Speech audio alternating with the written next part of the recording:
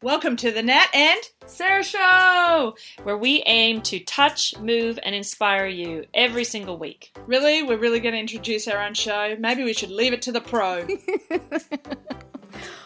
Oh my gosh. Okay, 1 second, ladies. Here we go. Sarah Maxwell and Natalie Cook are experts in visualization and deliberate use of the law of attraction. As dynamic world athletes representing Canada and Australia in beach volleyball, they honed in on achievement at the highest level. With Natalie winning an Olympic gold medal on her home beach of Bondi is a pinnacle example. Their powerful techniques transmute the spiritual to the tangible, allowing thousands of their community members to bring their vision boards to life. Recently, they have returned from their full-time family adventure in Europe and are now grounding down in Australia, where they are focused on all of you. How can your dream become reality this decade? Perhaps even this year. Not only do Nat and Sarah bring us their 3-step manifestation process complete with downloading worksheets, but also their realities of failed attempts and some of the frustrations that color their path. They believe that this life journey was never intended to be jolt-free, but rather a powerful trip down the raging rapids of life. Each week, the Nat and Sarah Show will navigate the epic lives of their mentors to uncover how they use their own manifestation process to produce dreams that are available to us all. Are you a member of the community?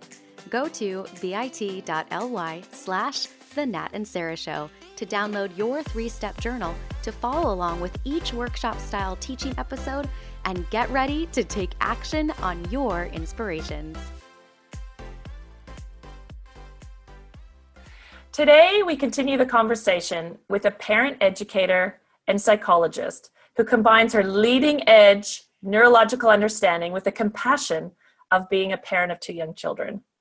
Founder and director of the Wishing Star LaPointe Developmental Clinic in Vancouver, Canada, Dr. Vanessa LaPointe is a best-selling author and is frequently featured on Parent TV in North America.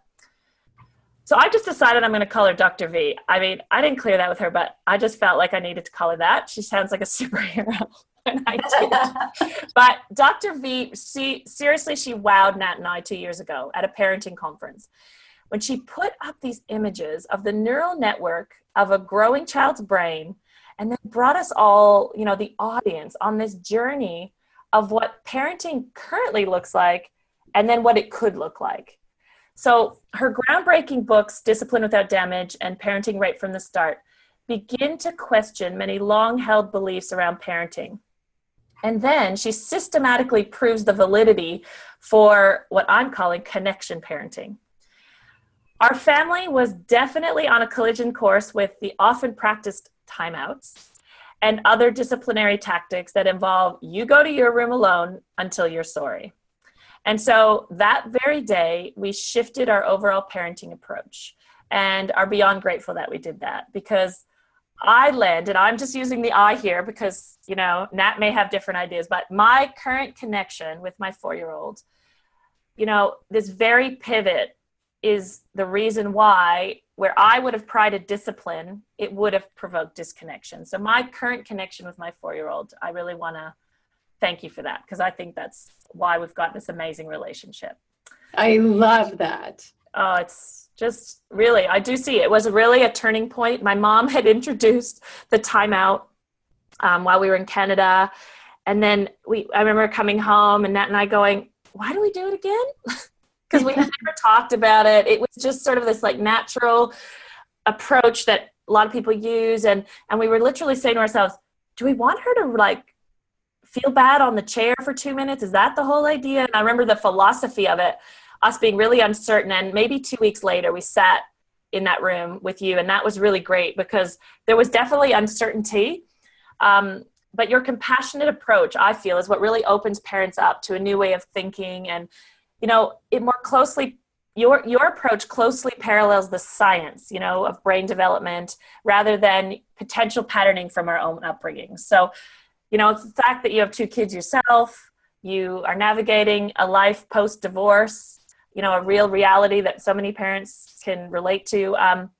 I get that you may be smart as a tack, but your humanity is what really brings the realness to what you share. So I'm super pumped. I have a million questions, but I've committed to a timeline. So if you're up for it, you ready to jump in? Let's do it. And thank you for all of that. Thank you. You're welcome. So sorry guys that you can't see her. She is looking hot off the press. She's ready for an event tonight. I am not looking so hot off the press. And look, I want to present a scenario where I definitely was not hot off the press. So this is a real true story of about a year ago when my daughter was 3. I thought we could all grow from the guidance that you might give me. So are you okay if I give you a scenario? Let's do it. All right. So a lot of our listeners know we lived in Switzerland for a year, and living there, my impression of the kids there was they are on sedatives because they're so quiet and behaved. Sorry if you're Swiss. I'm happy to hear how you guys do it. But I want to say that because the context is that my expectation of mothering was heightened. Like, this environment really shifted my own expectations. So we walk off a train, as you do in Europe, and we're in this bakery and we're all excited. It smells good. We're feeling so European. There's croissants happening. Little Jordan is seeing all the cakes and pastries in the window. And so she's over there looking at that. She's excited. She thinks she's going to order everything. And we're ordering in French some lunch because we're really hungry. Suddenly, crunch. And it's just this reaction. I turn around and all I see is Jordan in the middle of jam, conserve, whatever they were, some jam thing. Let's say 30 bottles of jams. And I'm like, how did that happen? And I look, the glass is still there with the cakes. I don't get it. I don't know what's going on. But my reaction was immediate and instant. And it was to make sure the lady at the bakery wasn't mad and that we would pay for everything. It was I just was leave Jordan over there. And Nat is jumping at Jordan. Who cares about this lady? Who cares about Switzerland? And I'm just trying to navigate all these people. Oh my God, what's happened?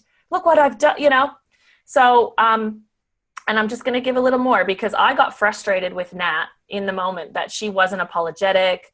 She wasn't even acknowledging the lady. The lady was angry, by the way. She was frustrated because that's cultural a little bit too. And she wasn't trying to make me feel better. She was wanting me to know how annoyed she was.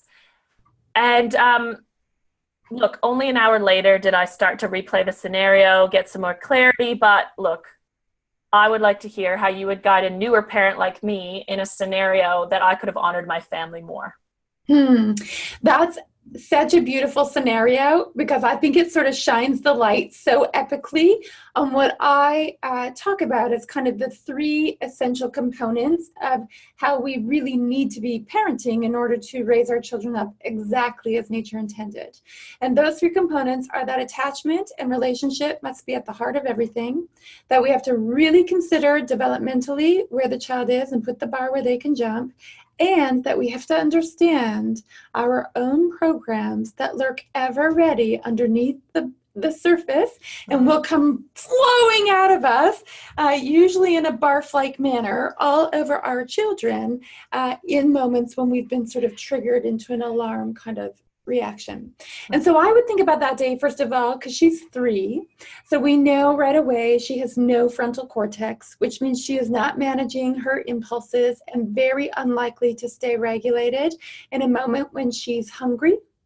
And when there's all this amazing stuff all around her.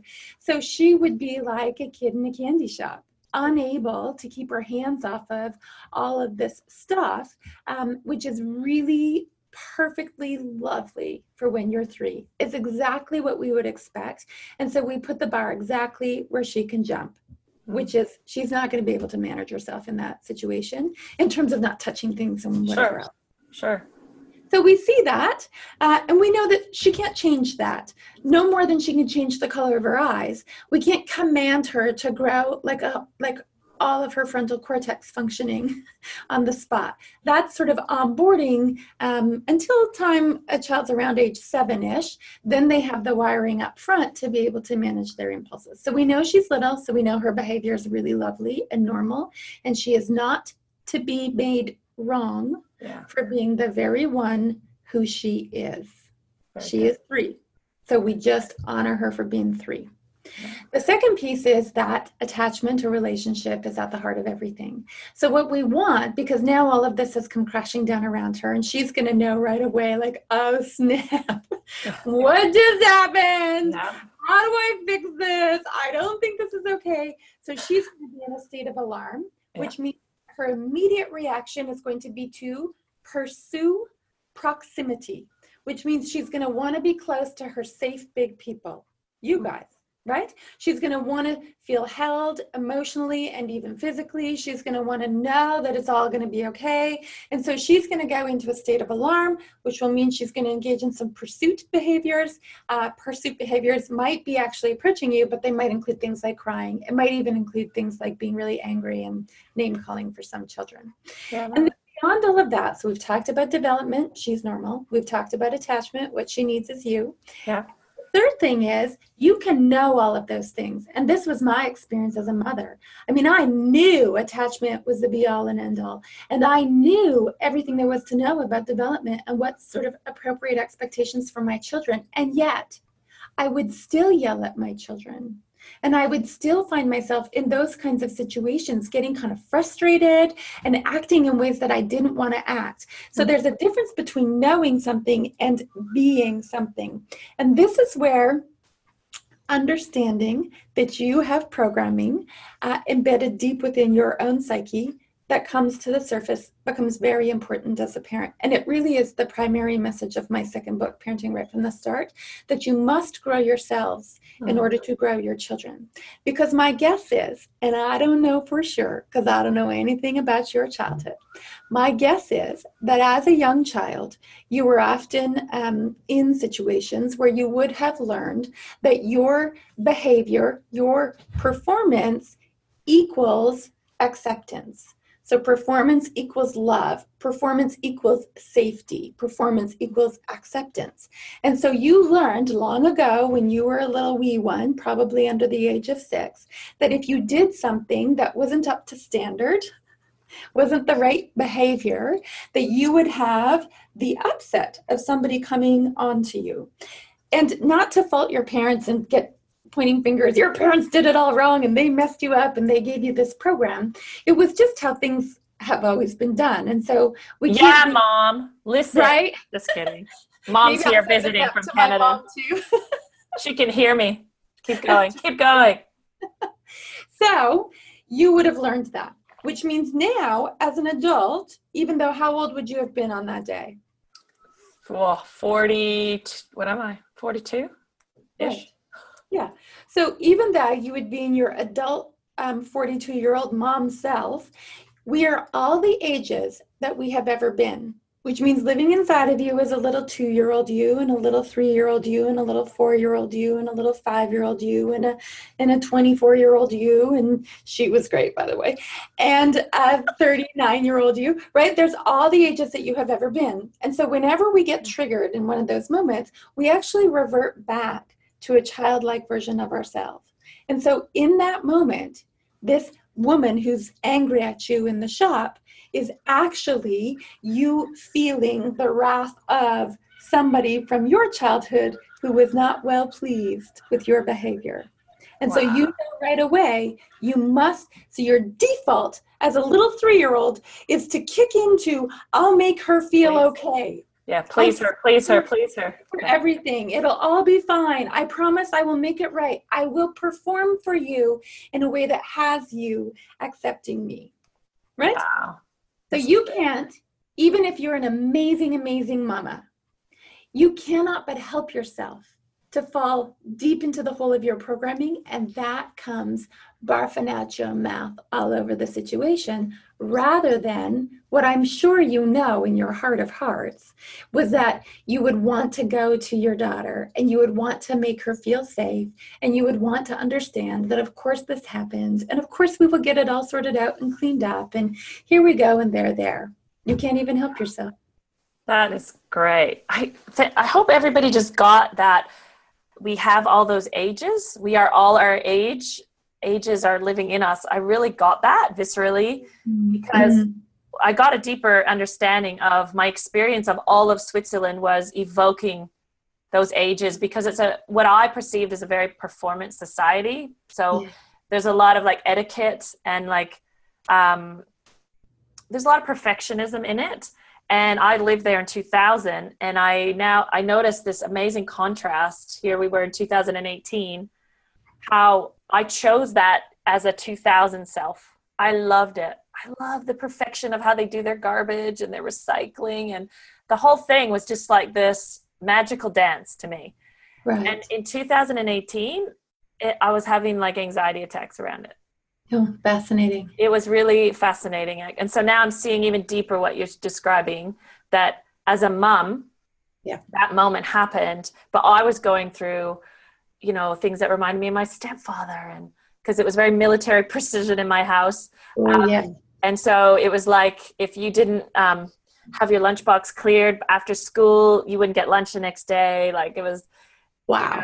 So when I lived there was a lot of that being evoked, like the memory. So yeah, thank you for that. And I'm sure I'm hopefully not the only one listening who's going through that. Right. And I think actually the universal experience of parents, the thing that so undoes us, and we just can't quite put our finger on it until you kind of get that cracked open and you can make the kinds of connections that you've just made. But there really isn't anything quite like becoming a parent. Begin to really evoke those kinds of reactions in you. And what's interesting about it is, you see, when you were a child, the environment around you formed your mind. And then you grew up and you became an adult and eventually a parent. And the mind formed for you by your childhood environment is now forming the environment around you as an adult. And in that environment lives your child. And so we transport this our perception of reality from our own childhood into our adulthood, and then bathe our children in that perception. And it is in the act of parenting that we get triggered back into our own childlike selves, because we're trying to raise up children. It's a very sort of interesting cycle, perfectly designed by nature to bring you to your knees. And you can choose protectionism and stagnation, or you can choose growth and freedom. Yeah, I was going to say growth and expansion. Because, okay, so this is so great what you just shared, because sitting in that room hearing you, and I want everybody to have their own moment of this. When you describe the neurological development of the child, to do with attachment and connection versus sort of my upbringing and I won't even say my upbringing, because I was going to adopt these same philosophies in my parenting. I was in the soup of that. Yes. And so there was literally a break between how I've always done it and almost this like narrative in my head and the way we started to do it. And I think everyone should observe as parents, like how two partners often do it different. Mm-hmm. And the great thing about my relationship is Nat grew up in such a different soup that I often would frustrate me, but it would also highlight, this is not necessarily right. This is just different. It would just, the oppositeness of it would always bring that to my attention. Like, I didn't even think of that option because that's just so far from my world. So I was already sort of seeing this contrast. And then we step in and you show the neurological development of a child who is sort of connected to parent. And then you make this, sorry, I don't want to steal your thunder because you're going to say it better, but connected to adult becomes connection to self. There was just something about that just kind of shifted my DNA and had me act totally different. So can you describe that, what's going on for a child up to like 14 even? Yeah. And so in the infant brain, when a human baby is born, the brain weighs about 25% of its eventual adult size. And within the first 2 years of life, that brain grows to be about 75% of its eventual adult size. And certainly this rapid rate of growth continues over the first several years of life and on up into, as we now know, the mid to late 20s is when the human brain finally fully matures. And so when we have little ones, there's not a lot going going on in the brain, but the infant brain is growing rapidly. And the experiences that that brain is having are literally being soaked in up into the brain and driving the neurological architecture of the brain. Now, the basic rule of thumb is neurons that fire together wire together. And so as your baby becomes distressed, which babies will do many, many, many times a day, so they get hungry, or their bum needs changing, or they're tired, or they're overstimulated, or whatever it is, and then they'll cry. And then their big person comes and tends to them. And from the outside, the big person walks into the little person's brain. We call it the co-regulatory bridge. And so you walk from your big person brain into your little baby's brain through the act of caregiving. So your baby fired up, and then you settled them down. And they fire up again, and you settle them down. Like literally for an infant, you'll do that 100 plus times a day. And then they become two. And that's a good time, right? Their brains get really fired up because they're in this gorgeous emergent stage of development. And then they have tantrums and other things. And if you've been well versed in this sort of way of connection parenting, then you will continue to step in. You will see that that behavior is really just a fired up brain. And our job is to co-regulate from the outside. So we walk across the brain bridge with our caregiving and our empathy and all of those things and settle it down over and over and over again for your 2-year-old, your 3-year-old, your 9-year-old, your 12-year-old. Neurons that fire together, wire together. What we're actually wiring up by gifting our child the experience of being able to depend deeply on our caregiving is the capacity for internal self-regulation. And then somewhere around... Let me just say that's eventual, right? Because there's sort of like this thought of when they're having a tantrum, I want to hear what a tantrum is, because that helped me as well. Because my upbringing, or just who I was, what I thought a tantrum was, had me react in a different way. Yes. So give me that too. Yeah. So what a tantrum is that the child has flipped their lid. And what we mean neurologically is that they've gone limbic. And so there's the outer upper layers of the brain, which we call the upstairs brain. And then there's the center sort of downstairs part of the brain. If you were to kind of point your finger into your brain right above your ear and kind of angle it down, about 3 inches in and down from there, you're going to land in the squishy downstairs brain. That's where all the emotional circuitry is housed in the brain. And we call that the foundation of the brain. Everybody knows that the secret to solid structure is a solid foundation. And so problematically, when your foundation gets all weeble wobbly, because now you've become all limbic or emotionally undone about something, which happens regularly as a 2-year-old because you're in a stage of development that is what we call emergent. You are attempting to identify who you are and how you go in this life. And so you've got to try a bunch of things on for size, and you will routinely slam your head into the wall and run into difficulty around all of that. So it's going to be unsettling. So you're going to go limbic and get emotional, which means the foundation becomes weeble wobbly. When the foundation becomes weeble wobbly, the structure is no longer solid. So the lid flips. That's what we call it. In the lid, the outer layers of the brain, is housed logic, rational thought, and the ability to problem solve. So when your 2-year-old goes limbic, they literally lose the capacity to have rational thought, to be able to problem solve, and to be able to think about things in any way other than Rah!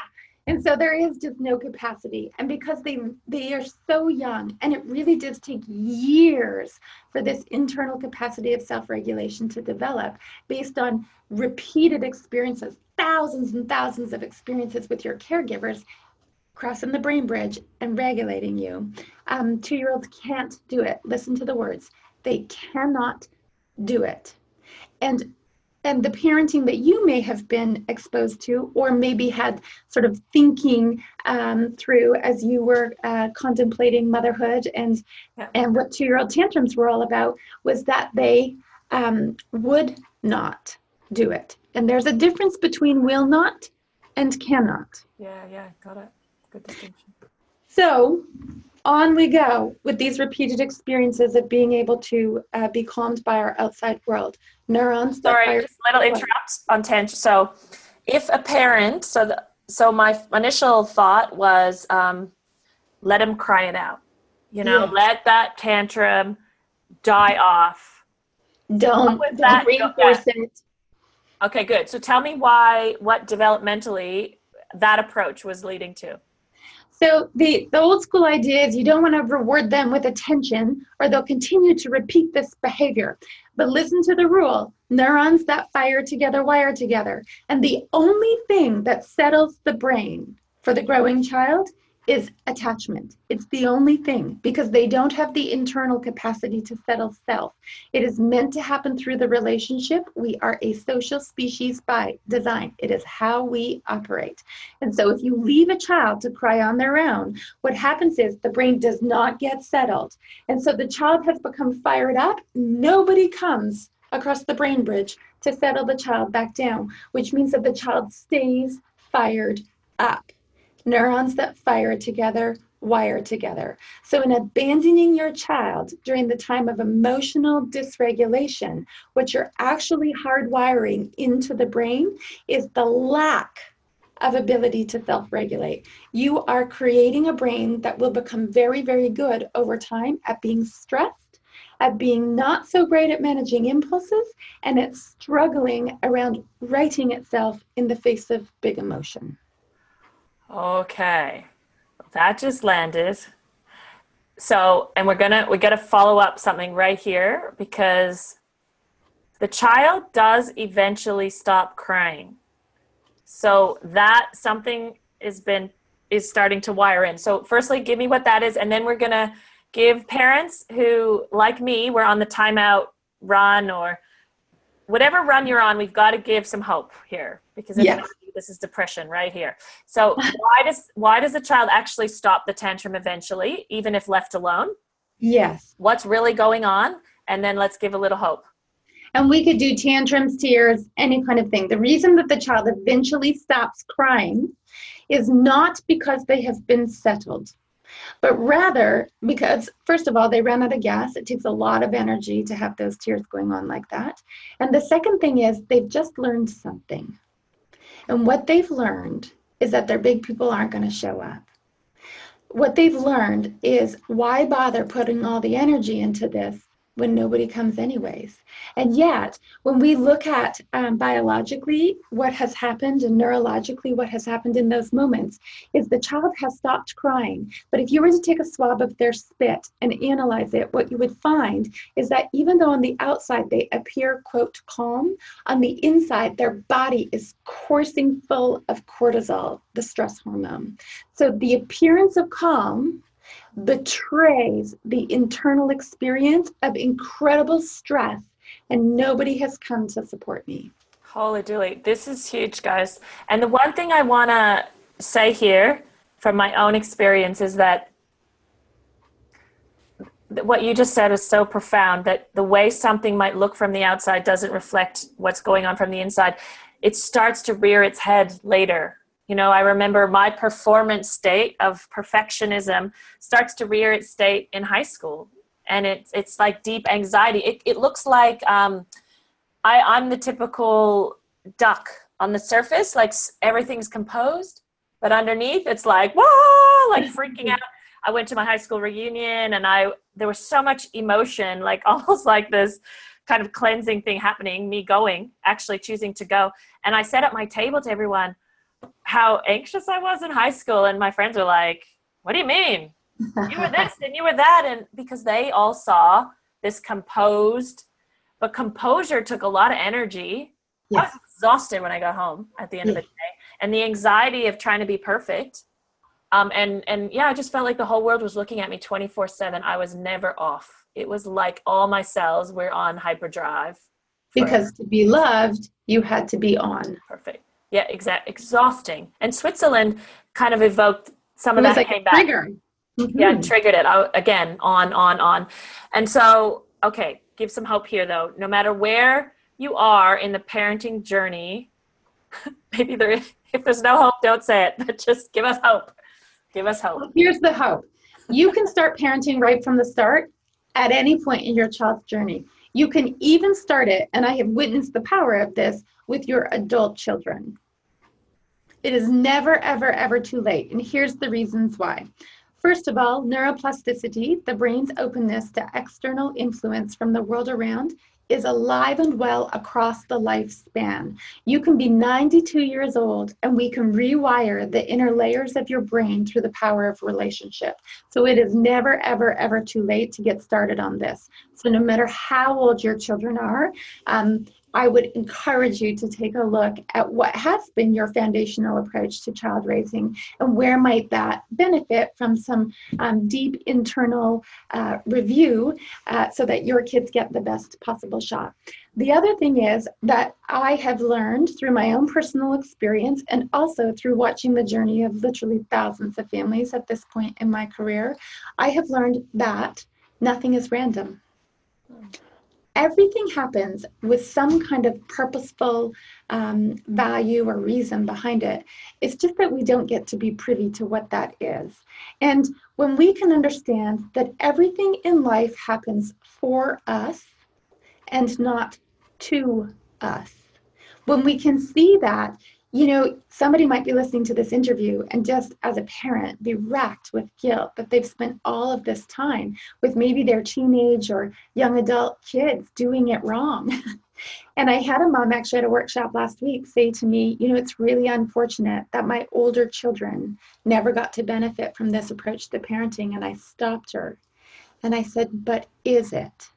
Can you know 100% for sure that that was unfortunate? Because you can't. You can't know what lesson you pulled out of all of that as a parent. You can't know what lesson your child pulled out of all of that as a parent. I mean, even listening to your story today, you became a mom and you're landing in all this profound understanding of sort of how the human psyche goes and grows. And now you're sharing it with who knows how many people are going to listen to this interview and feel their lives change. Can we really say beyond a shadow of a doubt that it was unfortunate? And so if you can just surrender to that, and I always say you just got to keep the faith. And if your listeners could hear us, I'm like pumping my fist in the air. She is doing that. And know that you can heal yourselves and heal your families at any point in your journey. So rest into the assurance of that, and there's no limit. We'll see. Wow. My mom would love that because she keeps telling me, she's like, well, look what it evoked for you.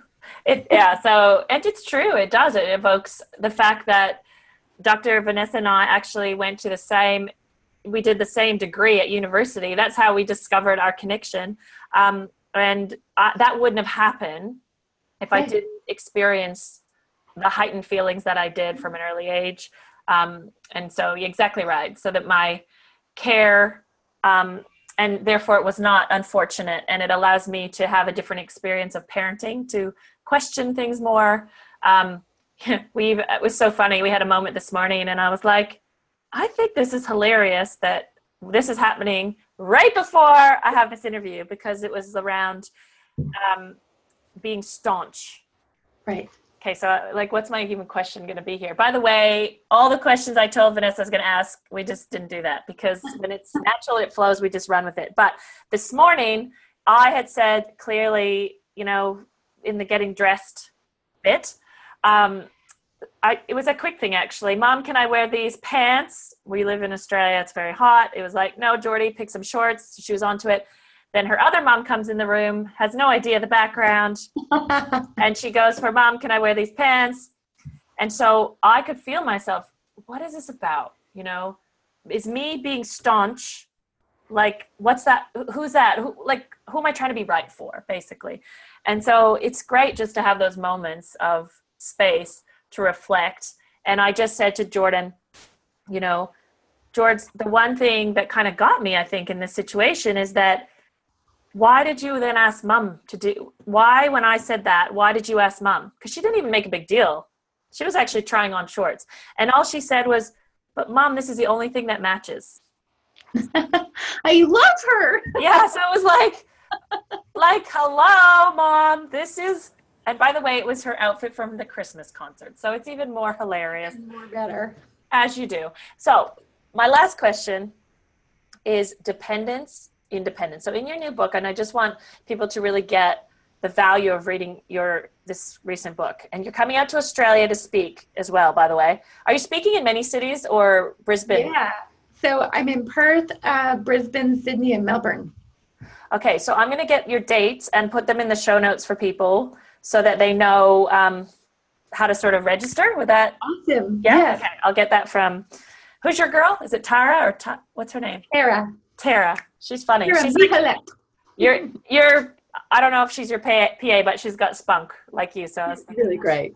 And she'll love that she's being talked about. Anyway, dependence, independence. So give me a quick thing here, because Jordan goes to Montessori. They really foster independence. I feel that this is actually more aligned than making it this dichotomy. So talk to me about this idea of independence and dependence that you talked about. Mm-hmm. So we have this love affair currently in our parenting pop culture with independence. If your baby's not sleeping through the night by 6 weeks of age, then you go to the doctor and they say, they need to be learning how to self-soothe back to sleep. If children, we have this phrase that you should not do for a child what they can and should do for themselves. You know, like you hear it. Yes, it's all around in our culture. And we've co-opted that phrase from Montessori to just throw in our children's faces to try and make them do stuff. But let me paint a scenario for you to really drive the point home. So let's say we have a child who has just learned to walk. Let's say they're 15 months old. And they toddle on up to you, and we're going to give you scenario A and scenario B. So scenario A is they toddle on up, they put their hands up in the air, and they say up, uppy. And you have the idea that independence reigns supreme above all else, because heaven help us if I'm still carrying you when you are 16 years old. So you say to your child, sweetheart, you have 2 legs that work perfectly well. You may walk there yourself, off you go. So that's scenario A. Scenario B is your child toddles up, puts their hands up in the air and says, uppy, and you can hardly contain yourself. You don't care about any of this independence BS. You scoop your child up and you say to them, I'd love to carry you. I remember when you were a little baby and I got to carry you all day and you were squishy and warm and you smelled so good and you loved it and I love to carry you. He listens to the question. Of these 2 children, or these 2 scenarios, which child will first walk there with their own 2 feet? And in the name of Tom, I'm going to give you the answer. It's the first child. That's the truth. The first child who's had independence shoved upon them will first walk there with their own 2 feet. Okay, second question. Very important you listen to the wording. Of these 2 children, which child will first desire from somewhere deep inside their soul to walk there with their own 2 feet? And it's going to be this second child. Because what's going to happen one day is they're going to toddle on over to you and you're going to misread the situation and you're going to go in for the swoop and scoop and it's going to be not what they wanted. And they will be indignant and they'll put their little, probably 2-year-old hands on their hips and slam their little 2-year-old foot into the ground. And then they're going to say 3 magic words. Me, do, self. And you, because you're not a helicopter parent, you're going to look at them and you're going to say, yeah, you do. Look at you go on with your bad self. You go walk or whatever. And so that's the child who's become fully emergent. That is what true independence looks like. But you don't get to true independence through a forced mimicry of independence. You get to true independence out of having been given the gift of deep dependence. Okay, I cannot show this podcast to Nat. She's going to feel so validated. It's not even funny. Like, welcome, Nat. Oh my God. I literally am thinking, so you've got Sarah as an A, Nat as a B. But thank you so much, Nat. I'm going to hear it from you. But I do love it's funny. I just translated the word, the child has choice versus force, but you said another word. Emergent? What did you say? They are emergent, and it really is the difference between power, born of a nurturing space, and force, born of sort of role and mimicry. Sure. And so we want to parents in all the land, just chill out. You need to take a back seat and watch the force that is child development. Like, I double dog dare you to stop it. You cannot. So you don't have to force it. You don't have to will it into being by all of this ridiculous, like, do this and you can't do this because I can't be carrying you when you're 16. I promise you, they're not going to want you to carry them when they're 16, or to carry their backpacks for them when they're 16, or to sleep in your bed when they're 16. Like, just get over all of it and then watch development happen and knock your socks off. Wow. So here's what I think about you, girl. You are so disruptive, but here's your power. You do it with, like, we call it the velvet sledgehammer. This is our sport analogy. I love and that. Somehow it's like you love people into it enough to actually let it happen instead of feel defensive and like you want to fight back, because I've got that in me. But I didn't feel that at all with you.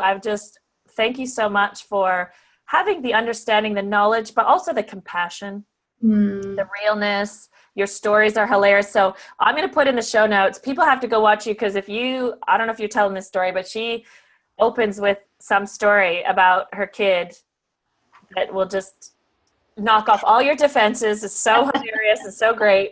And so thank you so much for taking the time. I know you have a thing tonight, and appreciate your time.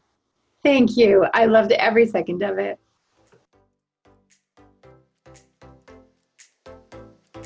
Thank you so much for listening to the show.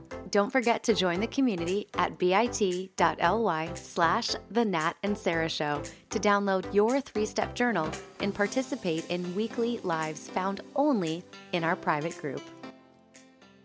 Hold on. You've got to rate and review the show. And I know all the podcasts are always asking this, and in the past, I wasn't doing it. And the reason I wasn't doing it is because I actually didn't know how to do it.